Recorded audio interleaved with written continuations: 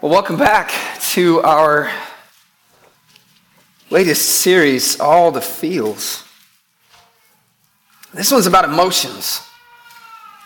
Emotions and what we do with them. What we feel is powerful, isn't it? It's powerful. It has a profound impact on the decisions that we make, on the directions that we take in life. But at times our feelings can be overwhelming. Do you ever experience this? What we feel can be confusing. We're not quite sure what to make of it, what to do with it, how to handle it. And the aim of this series is to provide a map for navigating our moods, navigating the feels in a healthy way. Last week in part 1, we explored how God designed us with emotions. This is part of his creative process. It's part of what it means to be made in his image. This is one way that we reflect what God is like. God feels. He feels, and he made us to feel too. Like him, we are wired so that what goes on around us affects what goes on inside of us. That's intentional. But living in a less than perfect world, as less than perfect people, at times our emotions can err. They can miss the mark. They deviate sometimes in directions they were not intended to. One way that this happens is that emotions can drive us. Right? We hold up our feelings, we hold up our emotions as the standard of truth, the standard of right or wrong. And when that happens, they take the wheel and they take us to problematic places. Other times we can overcorrect. We can go in the opposite direction, the opposite extreme, and we detach completely from what we feel. We disconnect, which is just as bad because that robs us of part of what it means to reflect who God is. Neither extreme is the right way. A better perspective for us is to use our emotions as a dashboard. They give us some information on what's going on inside of us, on what is going on around us. And as we sit in the driver's seat, we use the readouts to make informed decisions of what we should do next. But that leads us to a question, doesn't it? How do we read the gauges? How do we interpret the information, the signals that our emotions are giving us? The good news is that God doesn't just give us emotions, tell us to figure it out. He's also given us a user manual. The scripture has a lot to say on this subject. And today for our first emotion, as I said, we're going to get into some specific emotions in this series. Our first emotion that I want to talk about is anger. This is going to be a fun one, isn't it? Any of you know anything about this? Anger. I'm told that there have been individuals in my family tree that were known to get so angry, they would literally start jumping up and down. Literally hopping mad. You ever done that?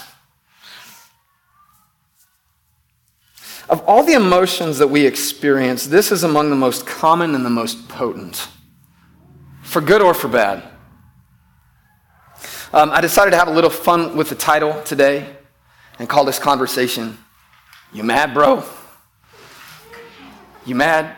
So would you join in the fun with me? Would you turn to somebody and ask them that question? You mad, bro? You mad? I'm mad that you're asking me dumb questions. That's what I'm mad about. There are any number of places in the Bible to which we could turn to dig into this. None is more informative and insightful than the life of Jesus. Together we're exploring a story that's found in the Gospels. Those are, of course, accounts, records of his life and his ministry. I invite you to open up a Bible or Bible app and meet me in the account that's written down by John. John, the Gospel of John. Now, just a bit of a footnote here. I was asked just this past week, how do we know that the Bible is true? How can we be certain that we can trust it? Maybe you've asked that question yourself. Like I'm basing my life on this document. How do I know that it's accurate? How do I know that it's reliable? And that's a great big question that deserves an in-depth answer. But for now, I'll take an opportunity to respond to it in part. The individual who wrote this account, John, was a follower of Jesus. He's one of the 12 disciples. This is a guy who knew Jesus personally. He walked with Jesus, he talked with Jesus, he interacted with Jesus. And just as in court proceedings where we rely on eyewitness testimony to establish the facts of a case, so in our faith we rely on eyewitness testimony. We go back to the record of those who were there, those who saw what happened. John's one of those guys. Later on in his life, he writes a letter, also in the scriptures, called 1 John. And he says that he's passing on to the next generation of believers things that he himself saw. Things that he himself heard, that he himself touched. In other words, this isn't secondhand information.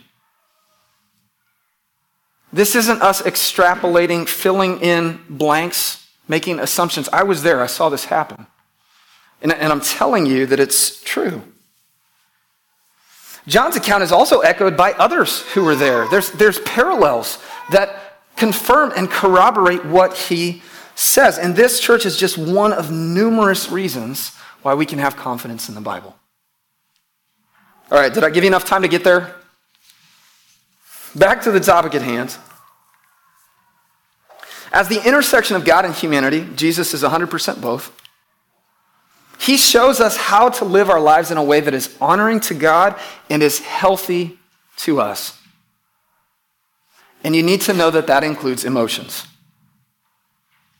That includes anger. Jesus got angry. Let's consider how he handles this one. We find this story in John chapter 2, starting in verse 13. Here we go. When it was almost time for the Jewish Passover, Jesus went up to Jerusalem. In the temple courts, he found people selling cattle, sheep, and doves, and others sitting at tables exchanging money.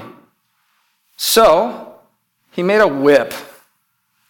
Like I said, it's going to be a fun one.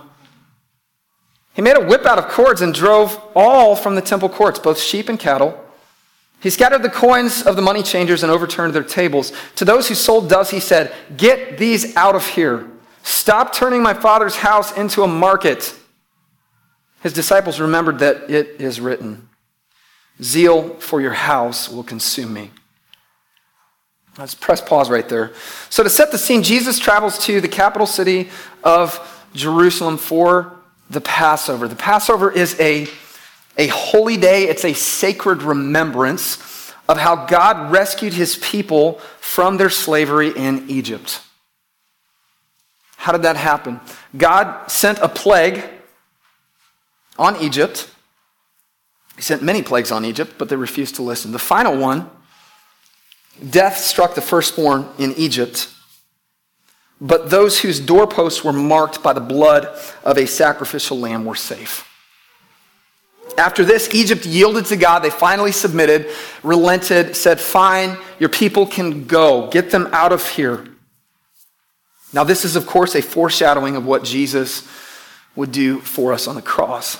But I digress. God then instructed his people to repeat this sacrifice annually. But I want you to call this to mind. Every year, I want you to come back to this point. Do not forget what I have done for you. Do not forget how I have saved you, how I stepped in and set you free. So each year, the Hebrew people would gather from all over at the temple to make sacrifices and to eat a sacrificial lamb as a memorial. That's the backdrop of the story. Jesus comes to Jerusalem. He goes to the temple, and what he sees there upsets him. Okay, we're going to get into the details of that presently, but first, here's a very important truth for us in this conversation. Anger has a place. Anger has a place. And I say that because we might be inclined to think that anger is bad. Right? Don't get upset. Don't get angry. That's a bad thing. That's an ungodly thing. Scripture doesn't say that. Scripture shows us something different. But here's the thing, church. So often in our lives, we can derive our perspective on life, our beliefs on life, based on our experience instead of the Scriptures. Some of you, I'm sure, have had very bad experiences with anger. Whether that's somebody in your life, somebody close to you, somebody you trusted, somebody who's very influential, and they didn't handle anger well. They didn't handle it in a good or helpful way. And so your impression from that has been anger's bad. It's not. It's not. I need you to see that. Jesus is perfect. He has never deviated. He has never departed from God's design, God's desires, and yet he got angry. The text uses this word zeal. Now that's not a frequent choice in our vocabulary. I doubt you're walking around telling people, I'm feeling very zealous today. Right? Like, is there a zealous emoji? What does that look like? I don't know. We don't use this word. So let me tell you what it literally conveys. According to scholars, the Greek word when it's spoken sounds like bubbling water. And the idea that this conveys is boiling. We speak like this too, don't we? They're boiling over. Their blood is boiling. That's exactly what's going on here. Jesus is hot. Listen, this is not the only place. It's not a one-off. This is not the only place that God is described as expressing anger. He's not some cold, detached, emotionless entity. There are things that upset him. There are things that grieve his heart. Elsewhere, Scripture uses words like wrath. The Hebrew word for wrath speaks of being enraged or indignant. It literally describes foaming at the mouth. That's a fun picture, isn't it? Have you ever been so mad that stuff started coming out of your mouth? What do we do with that, church? I mean, maybe this image of God is a hard one for us. Maybe it's unsettling, and to that I would say that it absolutely should be. When we think of God in this way, it should be unsettling to us. We absolutely should have a deep reverence and respect for a holy and just God. So many of the issues in our world and in our lives are symptomatic of a deficiency of this. A lack of reverence, a lack of understanding of who God is. Now, I hope to come back to this later in the series, but for now, let me just say this. We should be grateful that God is angered by evil. Yeah. We should be grateful that God is angered by injustice, angered by wrongdoing, angered by things that are destructive to those who are made in his image. Because if he was not, if that didn't trouble him, what kind of a God would he be? Not a good one. Not a good one. We need to see this. There is room in holiness. There is room in goodness for anger. To that point, sometimes it's necessary. That's true for God. It's true for us. If we are attuned to his heart, if we care about what he cares about, there will be times where we are upset, we are angered by what we see happening in the world. Anger has a place. Now, we're not going to stop there. We need a little bit more context, a few more details on it. Building on that, here's another guideline for us. Don't rush to rage. Don't rush into that. Pay attention to the pace here. What does it say? Well, it says that Jesus makes a whip. I remember a conversation in which our good friend, our fearless leader, Jim Wood, talked about this. He pointed this out. How Jesus took the time to make a whip. Right? He didn't go buy one. He didn't grab one that was lying around. He made one. It takes time to manufacture this. He doesn't immediately erupt. Before enacting his emotion, he sits with it for a while. Now, I would have loved to have been there for this. From a distance, of course, not in the line of fire, but I really wonder, what are the disciples thinking as they watch this happen? What's going on in their minds? I see Jesus over there just, maybe he's muttering to himself. Okay, Thaddeus, what's he doing? I don't know, Bartholomew. Do you know?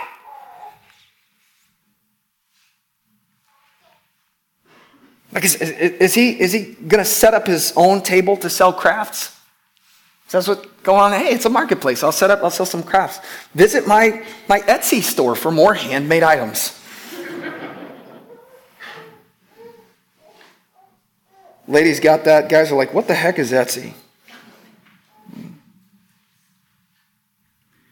To the point, this is good advice for all of us. Sit with it a while. Sit with it a while. Don't just erupt. Don't just explode. Explore it. What's going on here? Be intentional. Don't be impulsive. So the next time that you start feeling angry, here's a little bit of advice. Take time and walk away for a little bit, okay? Go get yourself some cords and braid a whip. Don't do that last part. That was just a joke. Listen, this is the consistent counsel when it comes to the topic of anger. Go slow.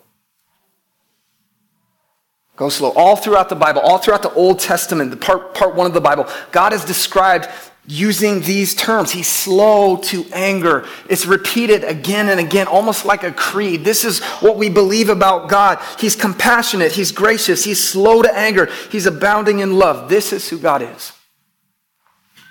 It is his character. Here's the point, church. As his people, that should be our character too. Slow to anger should describe us. There's a guy named James who's a younger brother of Jesus. He writes a letter that says this: "My dear brothers and sisters, take note of this.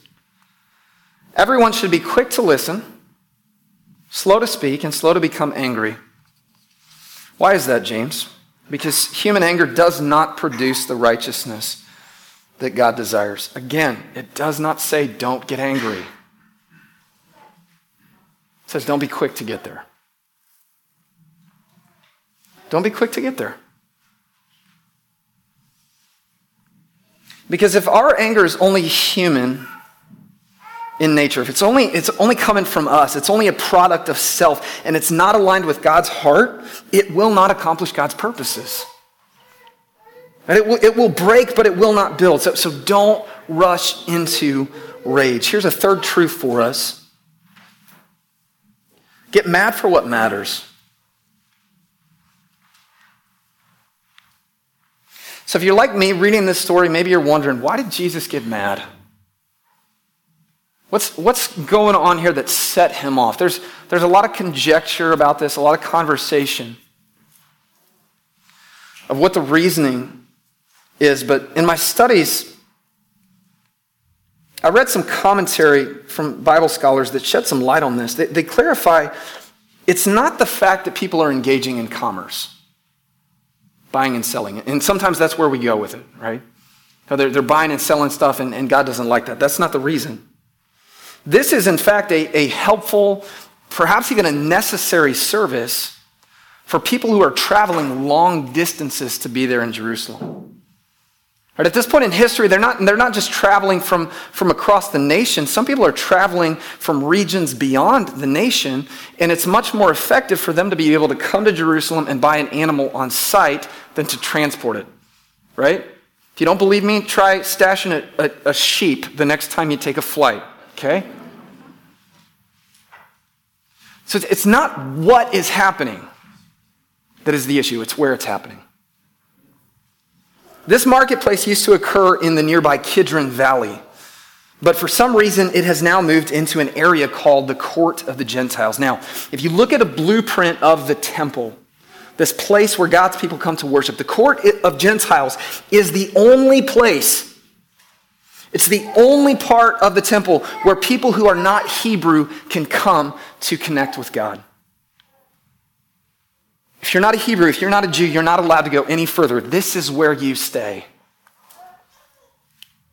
So this setup that's happening is effectively putting a barrier between people and God. It's getting in the way. God made a space for them to come, but now people are not allowing that to happen. And if I can go off of my notes for just a minute, church, this still happens. It still happens. We as the people of God have to be so guarded against putting obstacles in place that God does not put in place, that keep people who don't yet know him from knowing him. We don't want to be that church. We don't want to be that church. Jesus is not okay with this. This goes against everything that he came to accomplish, doesn't it? He came to bridge the gap, not to push people away. He's angry for the right reasons. We should be angry for the right reasons. Now, I think some guiding questions are in order here to help us determine if anger is the appropriate response in a given situation. Okay, so when you start feeling this rise up inside, when you're feeling upset, ask yourself, is this worth it?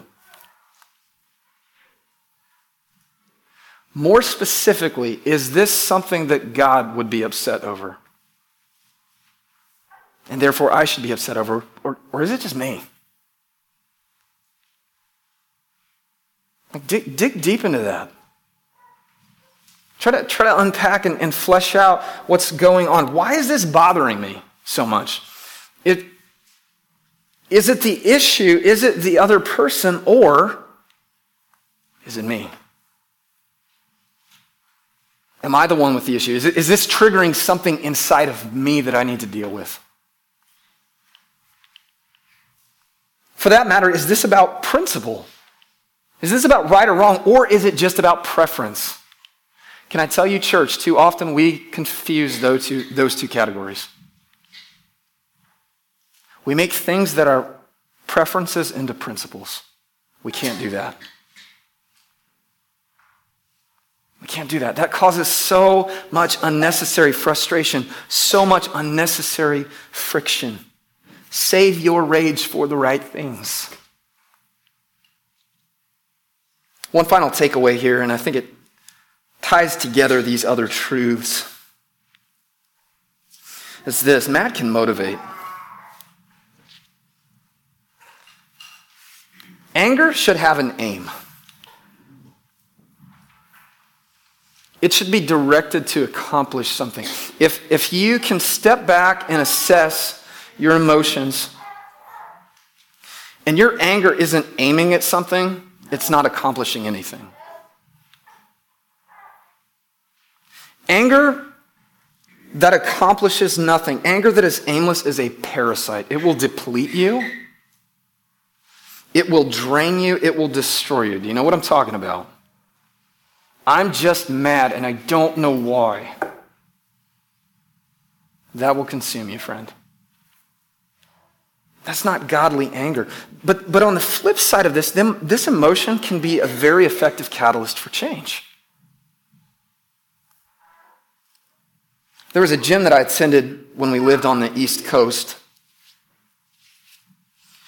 And oftentimes when I went there, I would see an older gentleman who must have been former military. Right? He certainly looked the part, dressed the part, talked the part. I never did learn his real name, but everybody called him Sarge. Right? And Sarge was intense. And I remember one time overhearing him, he was training another guy. And he told this other guy to get mad at the weight. And that stuck with me because I think there's something to that. Maybe it's why, if you ever go to a gym, a lot of times you hear angry music playing. Do you know what I mean when I say that?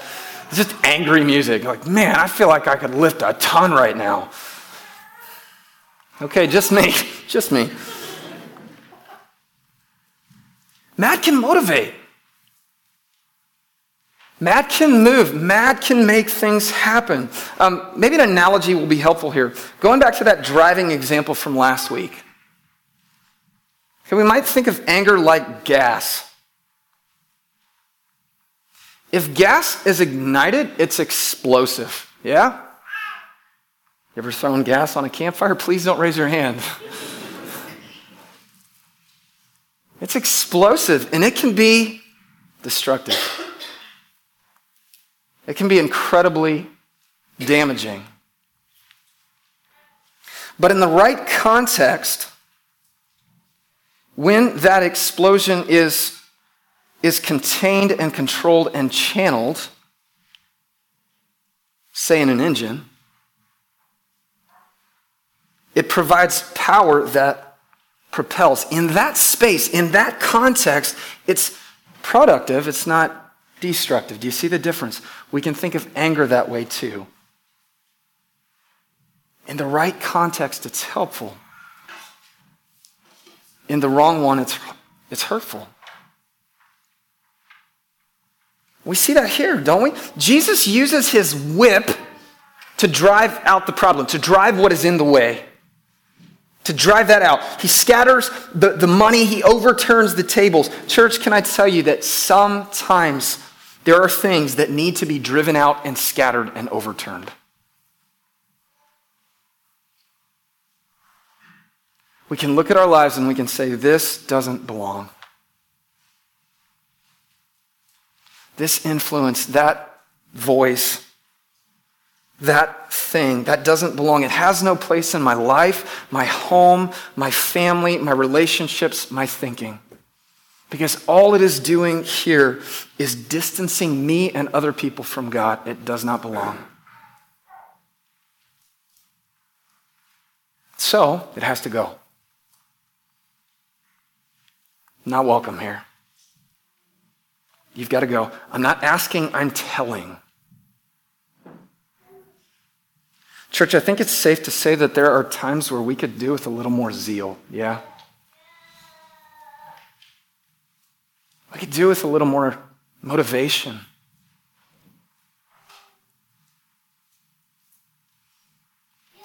You mad, bro? There's room in holiness, there's room in goodness for anger. May what matters to God matter to us. May that move us, may that motivate us to make things happen, yeah?